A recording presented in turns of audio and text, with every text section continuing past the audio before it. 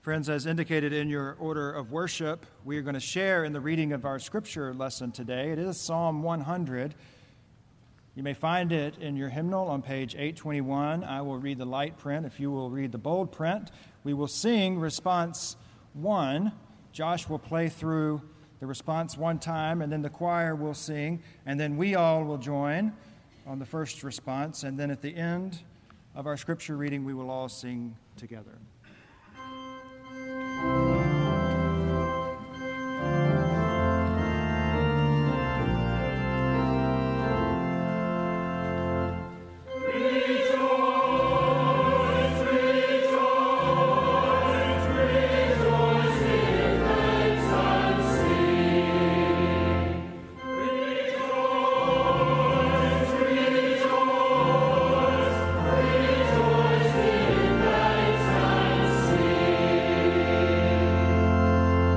Make a joyful noise to the Lord, all the lands.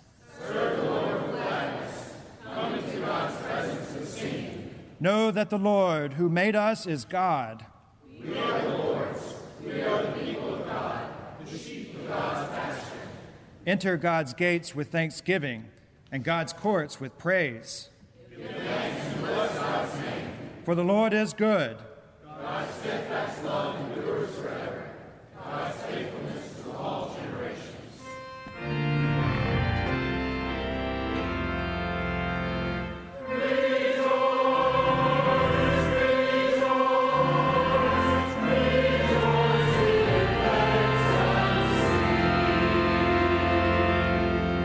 The Word of God for the people of God.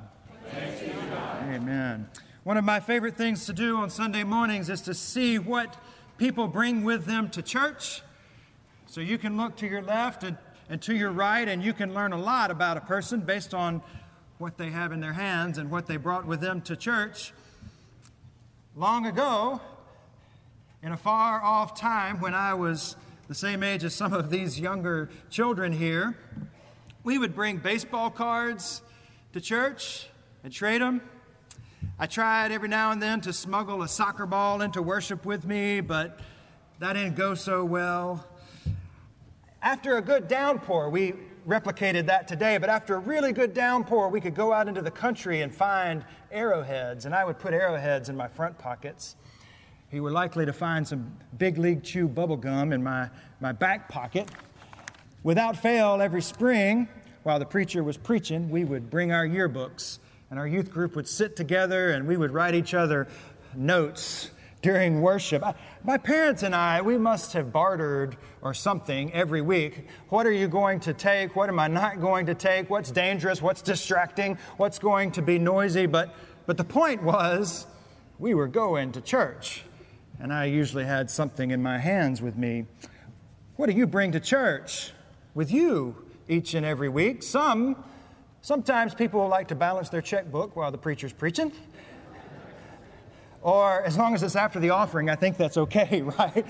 Sometimes NFL games are live streamed when the preacher talks too long. Sometimes I see people assuming a posture of contemplative prayer. It looks like this. I know you're praying. I appreciate that. I know you're praying. I've seen baby dolls in worship. I've even seen on the first Sunday pretend communion served to those baby dolls. And that means we need to count them in our worship attendance. Usually there's a tablet or two floating around. Without fail, during exam season, our students are maybe looking up a note or two. They've got exams the following day. We've had dads bring their sons straight from the soccer field to make 11 o'clock worship so they could have communion together. And we've had dancers with their hair in the buns, with the bobby pins in the net and the bags over their shoulders. They've come to our early service to be here because their afternoon would be full at one of the theaters. They came in uniforms, and they came with dance bags, but they came. When I see someone arrive to one of our services of worship, either this service or our Wednesday night service, and they have a walker or cane or wheelchair, it speaks to my soul And the reason why is because I know how early that family has to get up and how they have to park and come up a hill and to navigate uneven terrain, to get into one of our doors, to find their way to one of our pews. I know that family worked so hard because worship is that important.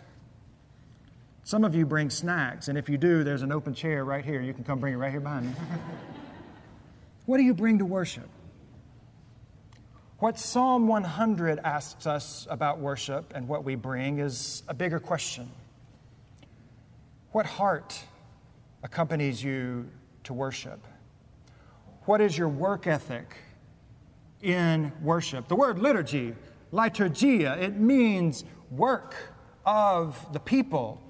So what kind of work ethic do you bring with you to worship? Many of us grew up and are growing up, some of us, having heard that when you enter the sanctuary, just shh, keep it down, not a peep, be quiet as a church mouse. And I do believe in a penitent heart and a reverent space, but I also must confess to you that the sound of a child in worship is holy. The sound of hymnals being re-racked is holy. The sound of a peppermint or a butterscotch being unwrapped reminds me of my grandparents, and that's holy. Each of these things, they remind us of our humanity. They remind us that we're on a journey together, that we're imperfect, but we're here in worship, where for an hour each and every week, something different happens from the remainder of our life. That this time and this space and these sights and these sounds and the flicker of a candle and the smell of a rose, it's different because it's holy. Our psalm says, make some noise, right? Well, yes and no. Make some joyful noise. Doesn't mean you have to be on key, but make some joyful noise, because joyful noise is different. Joyful noise lets a person know what's in your heart. And with Yahweh, with God from the psalm, it's always appropriate to turn up the volume just a little bit, especially in worship. This psalm is one of the most recited. It's one of the most memorized throughout the Judeo-Christian story. It's only 5 verses, but they're so familiar to us, and their verbs are so strong that if we would keep them on our lips as an indication of what's on our heart, we'd have a story to tell to the world. It says this: make some noise, worship, enter, give thanks, praise, and bless. It's like writing a prescription. It's like God has taken a script pad and said, here's your prescription for how to be whole. Here's just your prescription to share with the community for how the community can be whole, because it begins in worship. If we hear these words and we practice these words as a faith community, we enter into, or we join this wonderful procession, even with the saints, as we say each week, the communion of saints. Did you know that part of this psalm is engraved or incised at the front archway when you come in on the lectern sides? Enter into his gates with thanksgiving and into his courts with praise. Our ancestors felt like this Psalm 100 was so important that they would wrap it around us every time we enter into this space and every time that we leave this space. But we're not the only ones who picked up on the importance of Psalm 100. Several years ago, this psalm inspired a familiar tune. Louis Bourgeois wrote it. Do you know what the old 100th is called? Old 100th? Have you heard this? Here's how it sounds. The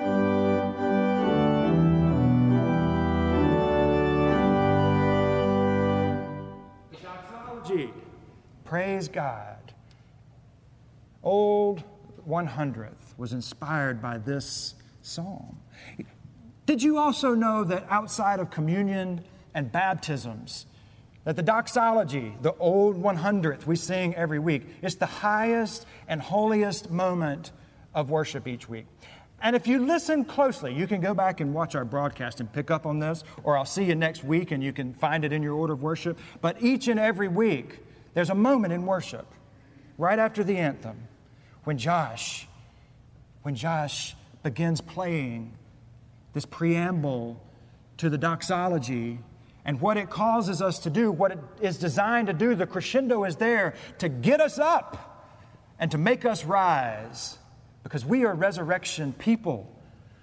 And what that means, what the 100th Psalm and what the doxology does is it raises us up from places of comfort, from places of complacency, and it raises our attention to something that's so bigger than anything else we have going on in our lives. So why the rising? Why the getting on up? Because it's Sunday. It's a little Easter. And Jesus is no longer in that tomb.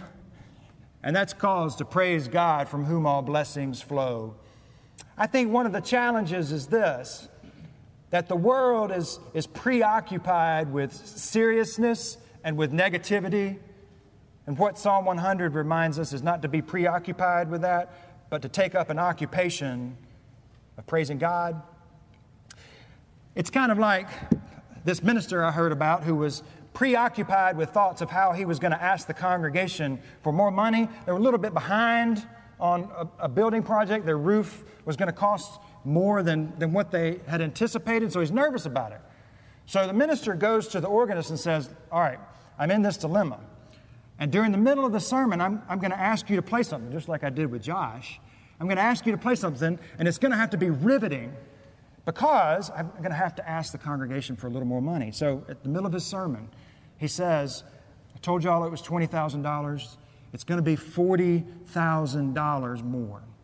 And so at this time, any of you who can pledge $1,000 or more are invited to stand up. And at that moment, the organist played the Star Spangled Banner, and everybody stood up. So I've tucked that one in my pocket for stewardship time, right? Yeah. Psalm 100. It helps us rise up, but not to pledge money, to pledge ourselves, to make a commitment to each other, and to make a commitment to the kingdom of God, and to make a commitment to our community, that no matter how dark, no matter how broken, no matter how ugly, no matter how fragmented, distorted, doubtful, or anxious our lives or world is, there's a rising. We are people of resurrection. Depending on the translation that you read today, the Hebrew word can also be shout. Shout to the Lord with joyful noises, or make a joyful noise. Shout or make a joyful noise. But the kind of shouting made by the church, the kind of noise that we're commanded to make, it's different from the shouting and the noise that we hear every other day of the week. What we hear is the wrong kind of shouting and too much noise. So I think the psalmist had a reading of the community of faith and their human condition, saying, there's too much shouting, there's too much noise. Shout to the Lord songs of joy.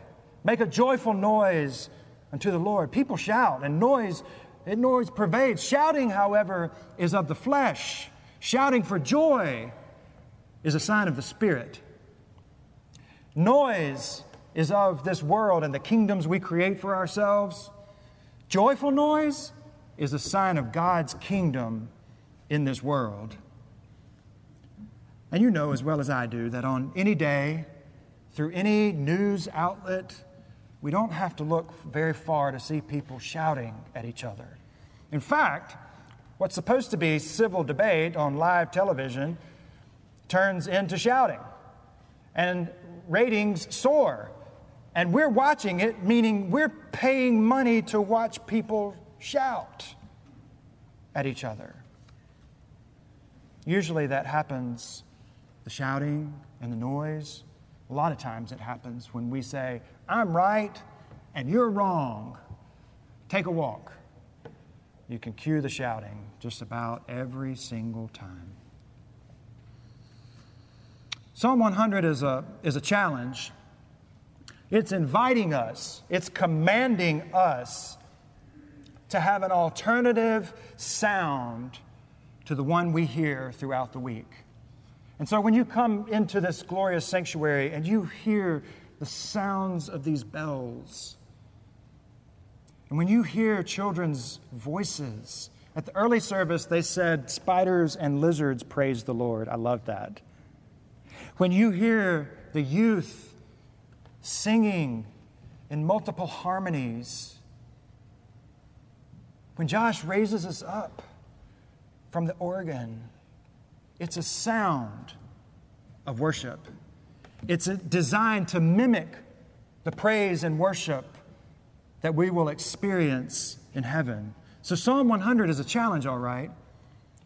It's a challenge for us to use as a resistance mechanism to all the brokenness in this world. Psalm 100 says, there's no more shame. Stop carrying shame around. Because it says in the middle of the psalm, it is we who belong to God.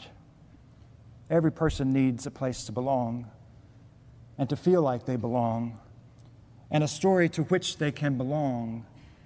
So Psalm 100 gets us there by reminding us that we're not made for ourselves. Doxology, the word, means words of praise. It means a verbal communication, a shout, an acclamation of praise. So I suppose the best question for us to think about is how, when we leave through these same gates in which we came, are we living doxological lives so that we know we're part of a story together as a faith community and the kingdom of God and not an individualistic way of living. We are not made for ourselves. We are made for community. We are made for each other. We are made to belong to one another. We are gifts from God to one another. And we are to allow ourselves to get caught up in the currents of the right shouting of praise and the right joyful noise, because it is a counter narrative to bitterness and enmity and intolerance and rudeness or any of the walls that we put between ourselves. Psalm 100 gives us the sanity that we need. So listen to it again. Make a joyful noise to the Lord, all the earth. Worship the Lord with gladness and come into his presence with singing. Know that the Lord is God. It's God who has made us and we are his. We are his people, meaning we belong. We are the sheep of his pasture, meaning you belong. So enter into his gates with thanksgiving and his courts with praise, and give thanks to him and bless God's name. For the Lord is good, and his steadfast love endures forever, and his faithfulness generation after generation after generation. We are a people who rise. We are a people who rise and who praise through our lips and through our actions, through our head and our hearts and our hands, and with courage. We are a people who rise up because Jesus did. And so we give thanks to God, even in moments where hurricanes and storms ravage our communities. We give thanks to God despite hunger and homeliness. We give thanks to God despite cancer and AIDS and anxiety and PTSD. We look death itself in the eye and we make a joyful noise, and we grab evil by the neck and we say, Hosanna, because you, cancer and death and Parkinson's and Alzheimer's and all the ugliness and bitterness that exists, you don't get the final word. So we rise up and we give praise to God. So make a joyful noise this week. The world, beginning in our zip codes They're waiting on the story that you have to tell them. Thanks be to God. Amen.